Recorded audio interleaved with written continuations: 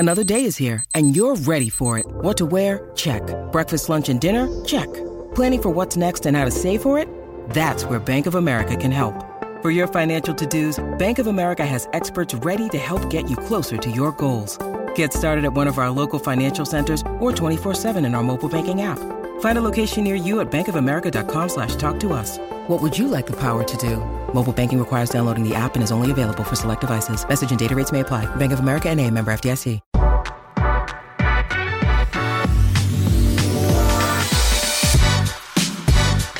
Today's episode of the Nick Bahe Podcast is brought to you by Pella Windows and Doors. Putting in some new windows, new door, could be pretty exciting, right? It can be a little intimidating because sometimes you don't even know where to begin. Let me help you out. First of all, you got to go with Pella, duh. And within that, there are a couple options you can go to start. You can schedule a free in-home consultation. That's right, free. You're going to be able to get a Pella expert out to sit down with you, look at your home, and they're going to be able to get a Greg McDermott, Scott Frost, Fred Hoiberg-esque type of game plan that fits your budget, your home, your wants, and your needs. That's one option. Or you can head out to the showroom. The showroom's really cool.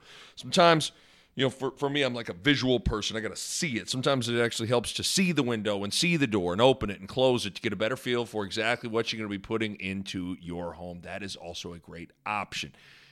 Anywhere you go, you got to make sure that you are going with Pella. Give them a call, 402-493-1350, or check them out online at PellaOmaha.com. That's PellaOmaha.com. All right, on the pod today, got 3 topics, 3 thoughts, and we're going to get out of here. I had a little bit of my old radio show called 3 and Out. That's kind of what this is. 3 topics, 3 thoughts, and we're out of here. And before we get started, I want to make sure I remind everybody, make sure you're subscribing to the podcast. It's pretty easy to do. Just click that subscribe button. That way you don't miss a single episode of any of the pod that I throw out there. Got some good stuff cooking up as hopefully sports are going to be coming back, and so we'll be able to have some good things on the pod. But click subscribe, leave a rating, leave a review. All that stuff certainly helps me, but it also helps you as well. Okay, 3 topics are out of here. I want to start with this. Start with some Nebraska football. So I got a tweet after my last wine pod with Bo Ruud, and it's from Eddie. And Eddie tweets at me. He said, "Great episode with Bo about J.D. Spielman. How do you feel or look at him being the 14th Husker to leave this offseason? Could be another wine pod conversation. Love the show." And it's a good question. And Eddie, I wrote that topic down for the wine pod and just didn't get to it. Maybe it was because we were a little tipsy at the end of it, and sometimes you get a little forgetful after a whole bottle of Pinot Noir. But I wanted to get to it with Bo. Didn't get to it, so I'll tackle it now. So as Eddie points out, 14th Husker to leave this offseason, which is a lot. And what is maybe more eye-opening is a grand total of 32 players have left in 2 years since Frost took over. 32 players in 2 years. That's a big number right there. So to answer the question, am I concerned? No, I'm not concerned. I don't want to totally dismiss it and render it meaningless, but when there's a coaching change, transfers and players leaving and roster attrition are kind of just part of the deal. Like that kind of, it's kind of like when you move houses, you're gonna have a lot of boxes, right? Like it's just like some things in life, when they happen, they come with something else. It's just how it is. It's just how it is. Transfers, players leaving, roster attrition are part of the deal when there's a coaching change, especially when the coach is basically in total rebuild mode, which Frost is. And oftentimes when there's a coaching change, you see the number of transfers spike. And that makes sense to me. Now, if this is still happening 3-4 years from now, or whatever, then that's a different discussion. But right now, with the situation Frost inherited and task at hand, it doesn't surprise me or concern me that you've seen a lot of players leave. I mean, for example, to get specific to the last pod that we did and the topical one of J.D. Spielman leaving, I mean, J.D. Spielman leaving and transferring from Nebraska says more about J.D. Spielman than it does Scott Frost, in my opinion. That's just how I look at it. JD leaving says more about JD than it does Frost. JD Spielman has what 99% of players are seeking. Prominent role, focal part of the game plan, tons of touches, tons of targets, catching the ball, scoring touchdowns, huge impact on winning and losing, big stature in the locker room. Like that's pretty much what all players want. So JD Spielman walking away from that, in my opinion, says more about JD than it does Scott Frost. But with all the roster turnover, if you take a step back, it kind of makes sense. If you kind of just put a pen to paper and write it all out and think it all the way through. I mean, think about Mike Riley and his types of players and that culture. And then think about Scott Frost and his types of players and the culture he wants to establish. Not a great fit, right? Those two images you conjured up in your mind, they don't necessarily mesh overly well. That's the first thing. And then the other thing I don't think has been talked about enough as it pertains to this conversation. Think about the first recruiting class for Scott Frost. Think about that period of time. There was a sequence of events that was tough and almost unprecedented in a lot of different ways.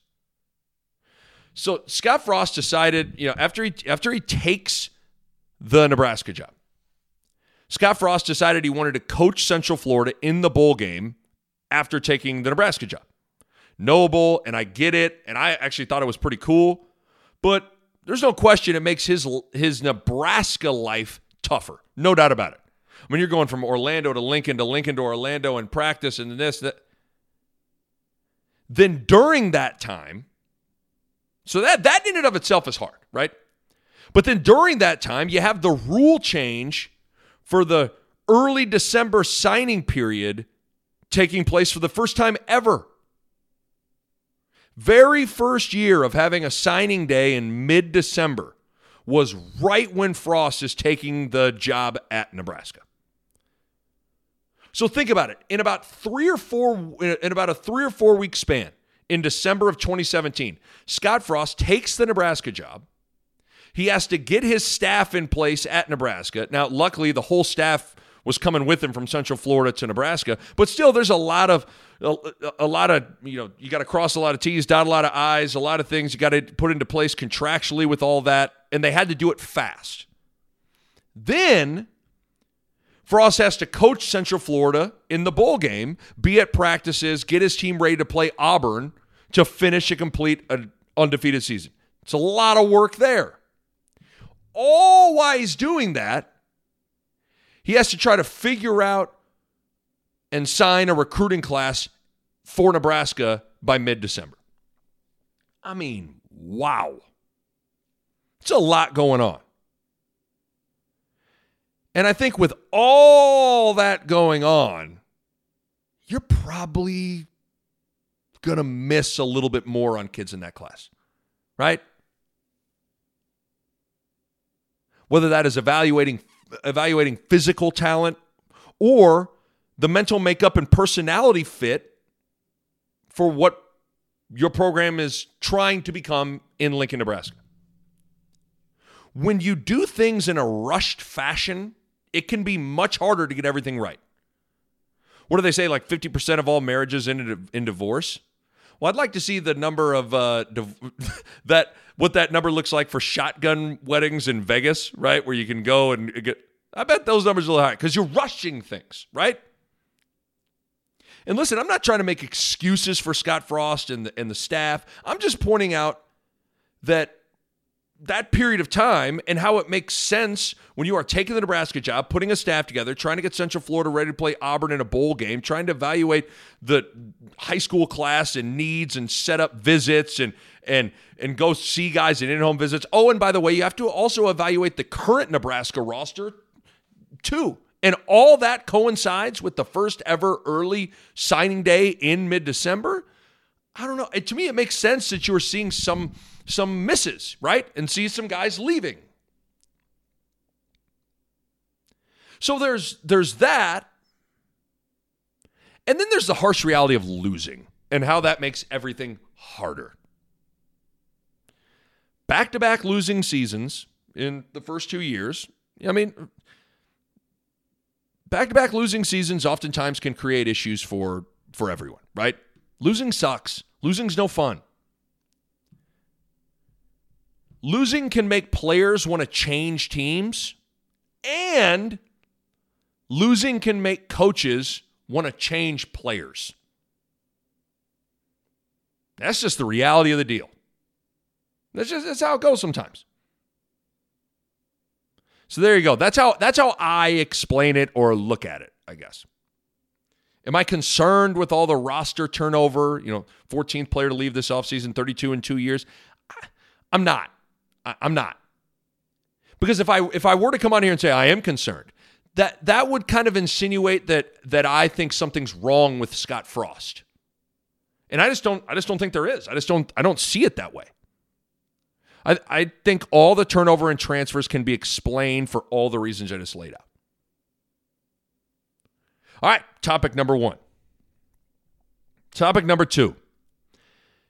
Because I kind of feel like the elephant in the room for every sports conversation is like the coronavirus and sports and what the COVID and college football season and the virus and college basketball season, what all that's going to look like and all that, right? Like that's kind of the elephant in the room for every conversation. And, with that in mind, as far as like college football, the season itself, it certainly feels like things are trending towards the season kind of starting on time. That's what it kind of feels like. Right? We're starting to get players back on campus. There's starting to be dates set for when these workouts can happen, and then this can happen, and then that can happen. Now, come the fall, what is all this going to look like? Who knows? What's the schedule, fans in the stands, et cetera, et cetera? Who the hell knows? Here's what I do know. The most important part of this season for all of college football is getting the season completed. Finishing the season. Period. That's it. I kind of feel like that's the dirty little secret with this year.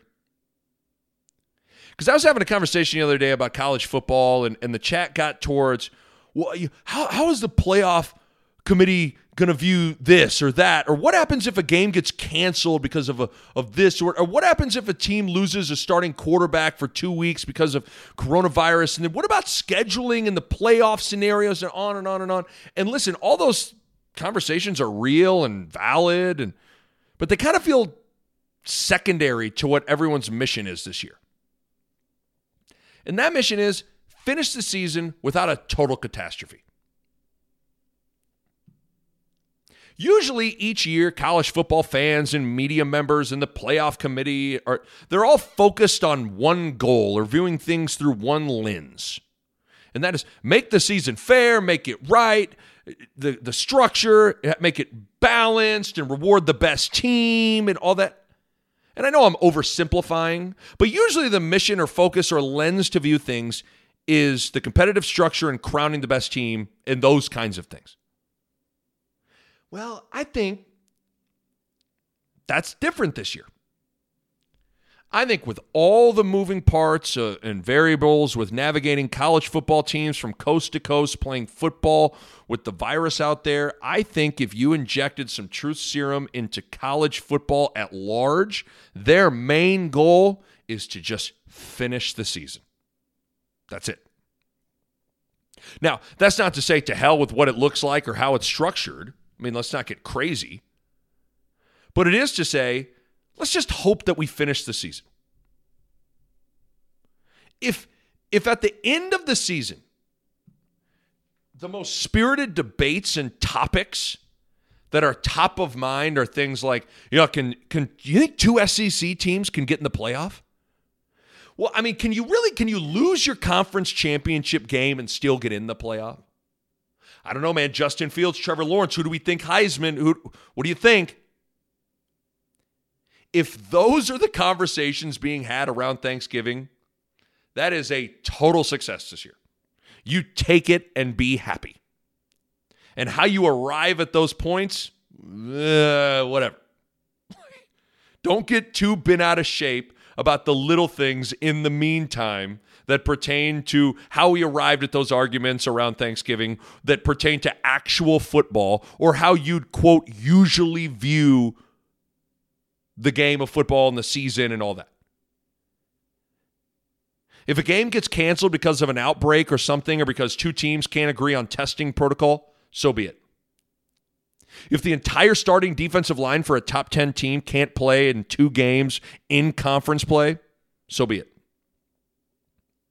And when I say so be it, that's not to dismiss it. I say so be it in the spirit of actual football or how you usually view things with football. Not in the spirit of not caring about health and safety and the well-being of others. You know what I mean? I'm saying that I think to a certain degree, if you are someone that plans on approaching this season and viewing this season 100% solely through the regular lens of football in the game, that's fine. But I think you're going to be super frustrated with a lot of different aspects of this year. Because again, think if you injected true serum into all the major college football entities, the lens they are viewing this season is don't sweat the football stuff. Just complete the season, keep people as healthy as possible, avoid catastrophe, collect that paycheck, and that's it. Hey guys, quick break to talk to you guys about Pella Windows and Doors. And I want to make sure that you guys understand that Pella Windows of Omaha and Lincoln, they're following CDC guidelines during this coronavirus situation. They can safely serve any of your window and door needs in the showroom or in your home.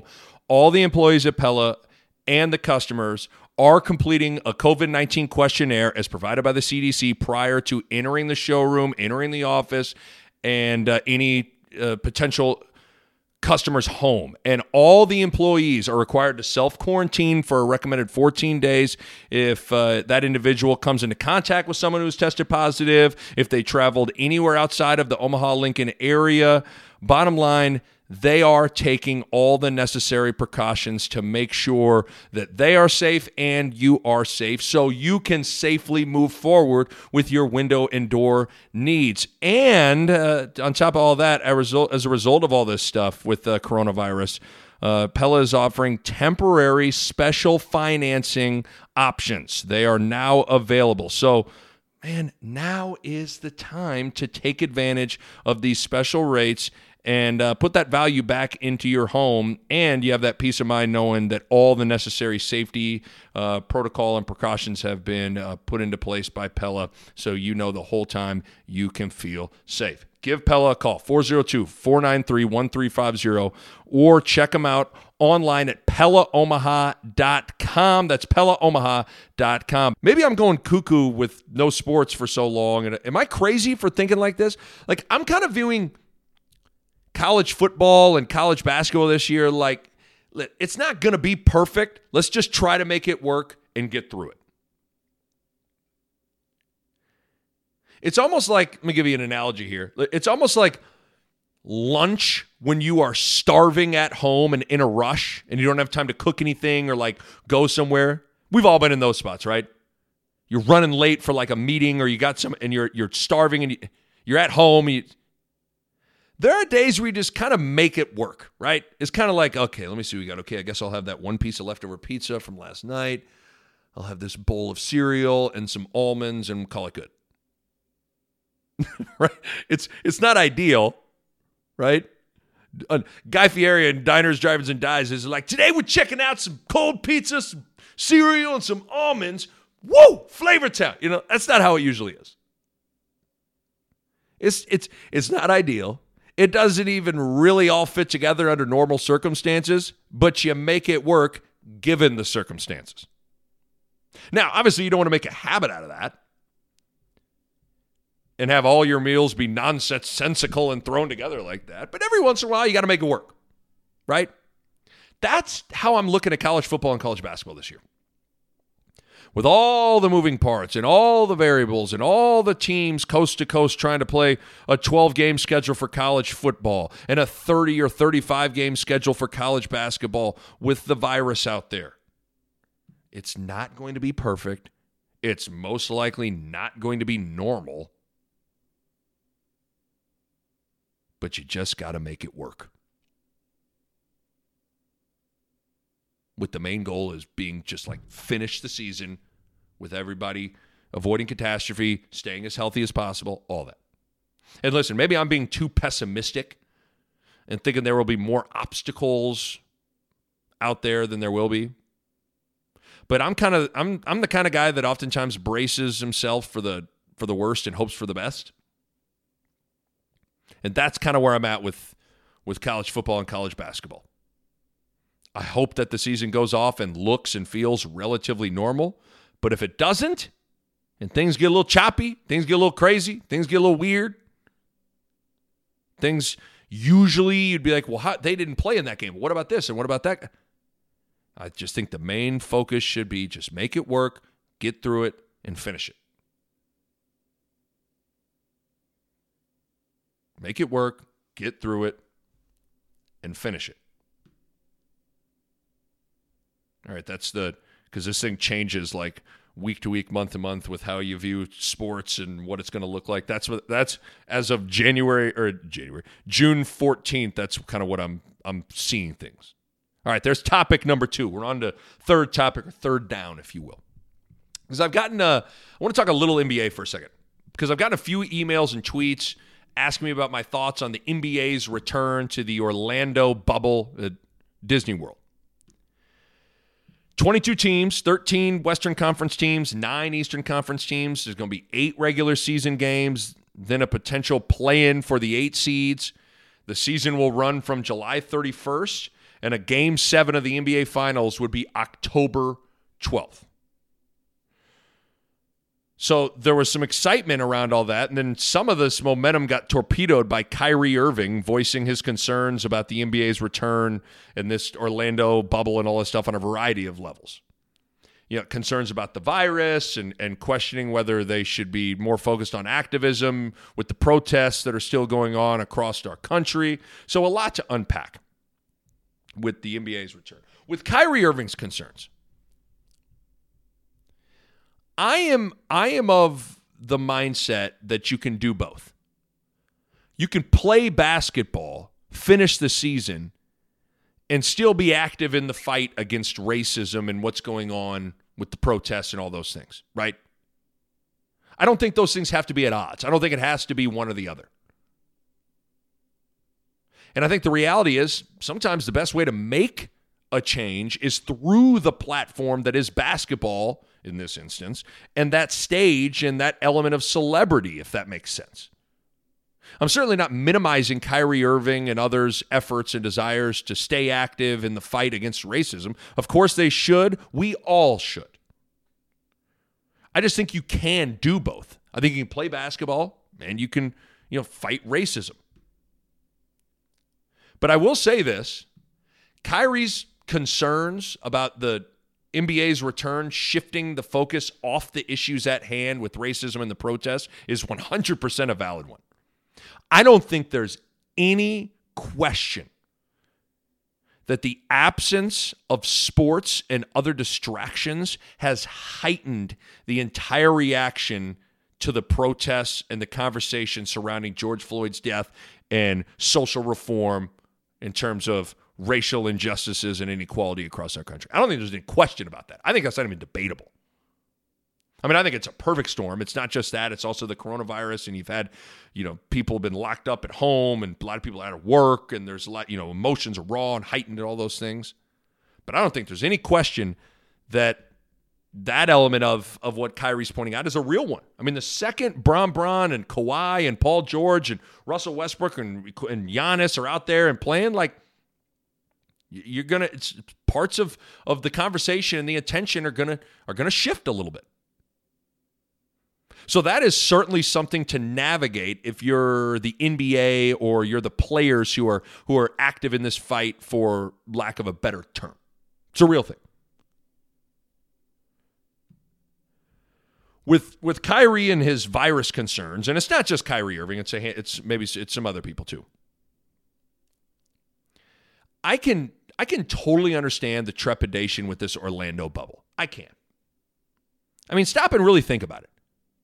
Stop and really think about going and living in a real-life bubble, being isolated and stuck for potentially 2.5 months in Orlando on the Disney World campus and all that, for 2.5 months without potentially seeing friends and families and kids and et cetera. And you're stuck there. You can't just leave and go do. That's already not ideal. But it's even less ideal when you throw out the virus threat.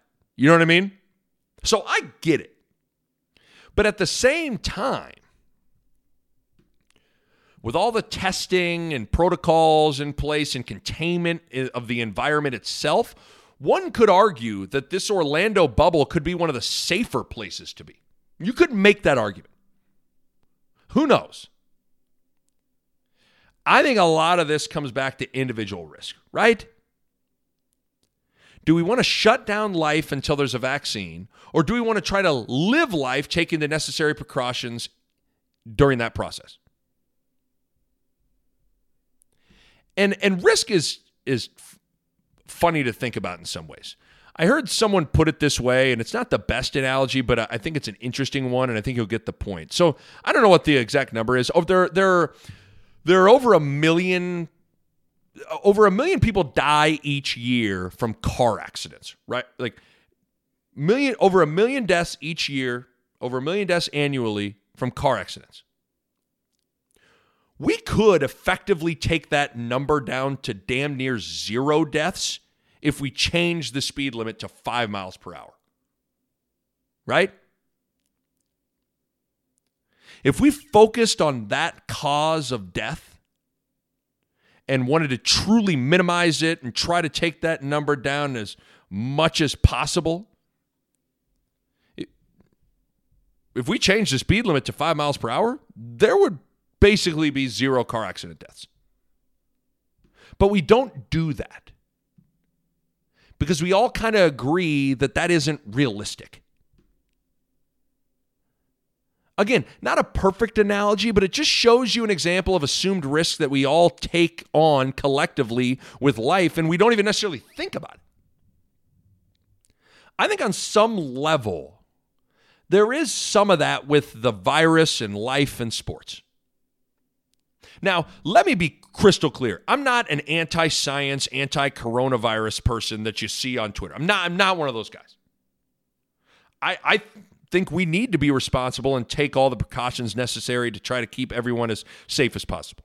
I am of that school of thought. But risk is an interesting one if you really think about it. And I think a lot of this, even back to the college football, college basketball, and now to the NBA, a lot of it comes back to that. So back to the bubble. I think it's about as safe as the NBA can make it. So now it's on each individual to think about the risk with all that. And I don't begrudge anyone that doesn't feel safe or comfortable and going to play. And obviously I can't tell anyone what to do. Neither can the NBA. They have to make that decision individually. But I will say this, with regards to all these concerns that were just kind of talked about with the bubble and all that stuff, if LeBron James is playing, if LeBron wants to play, they are playing. Period. Patrick Beverley tweeted saying the same thing. I get that a bunch of players are raising concerns, and they are very valid ones. But the reality is, and this is a true example of the power and stature of LeBron James, it all comes down to his decision. If he wants to play, they are playing. They are playing. I mean, really try to picture the NBA resuming and LeBron being at home in this scenario. If he wants to play, they're playing. Now, as far as the structure of how the NBA is going to resume in this Orlando bubble and what they're doing with actually playing the games and then structuring the postseason. I, for one, am glad they aren't getting too gimmicky with it. Now, I thought a lot about this while every idea in the world was being thrown out there with how to structure this thing. I think they should do it like the NCAA tournament, and then no, I think they should do like soccer and put them in groups and all that. And lost in all those conversations was the fact that the biggest driving force behind what they're doing is to make sure people view this legitimately. Otherwise, what are we doing? Make sure people view this legitimately and take this as serious as you can given the circumstances. That is both for the players and for the fans watching. People have already thrown out the asterisk narrative, right? You heard that before even the Orlando bubble got thrown out there. Well, whoever wins this title, there's going to be an asterisk by it. Well, there's going to be an asterisk with whoever's, wins this ring. That narrative is there. It's already out there.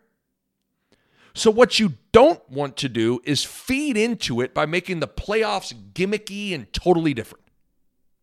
To me, that is pouring gasoline on the asterisk narrative. So I like that they're,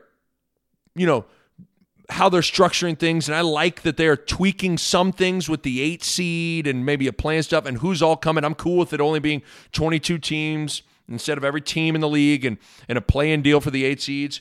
But I like that once the playoffs start, it's going to look and feel and be like how it's always been in terms of a playoff structure. I do like that. One last thing on the NBA from a basketball perspective.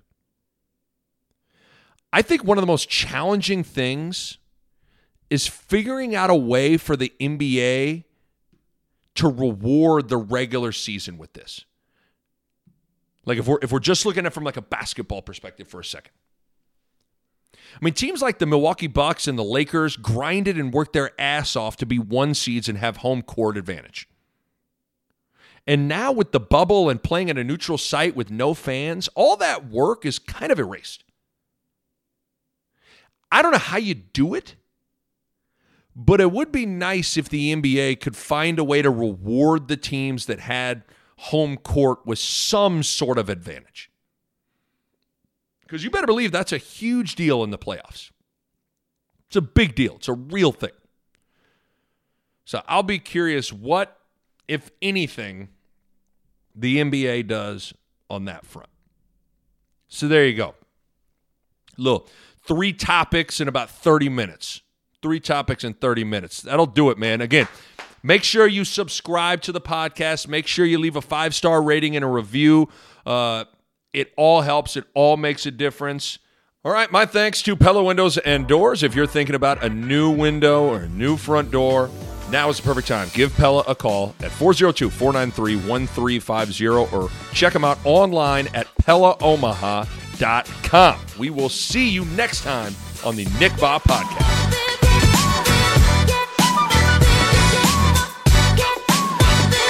A Parkville Media Production.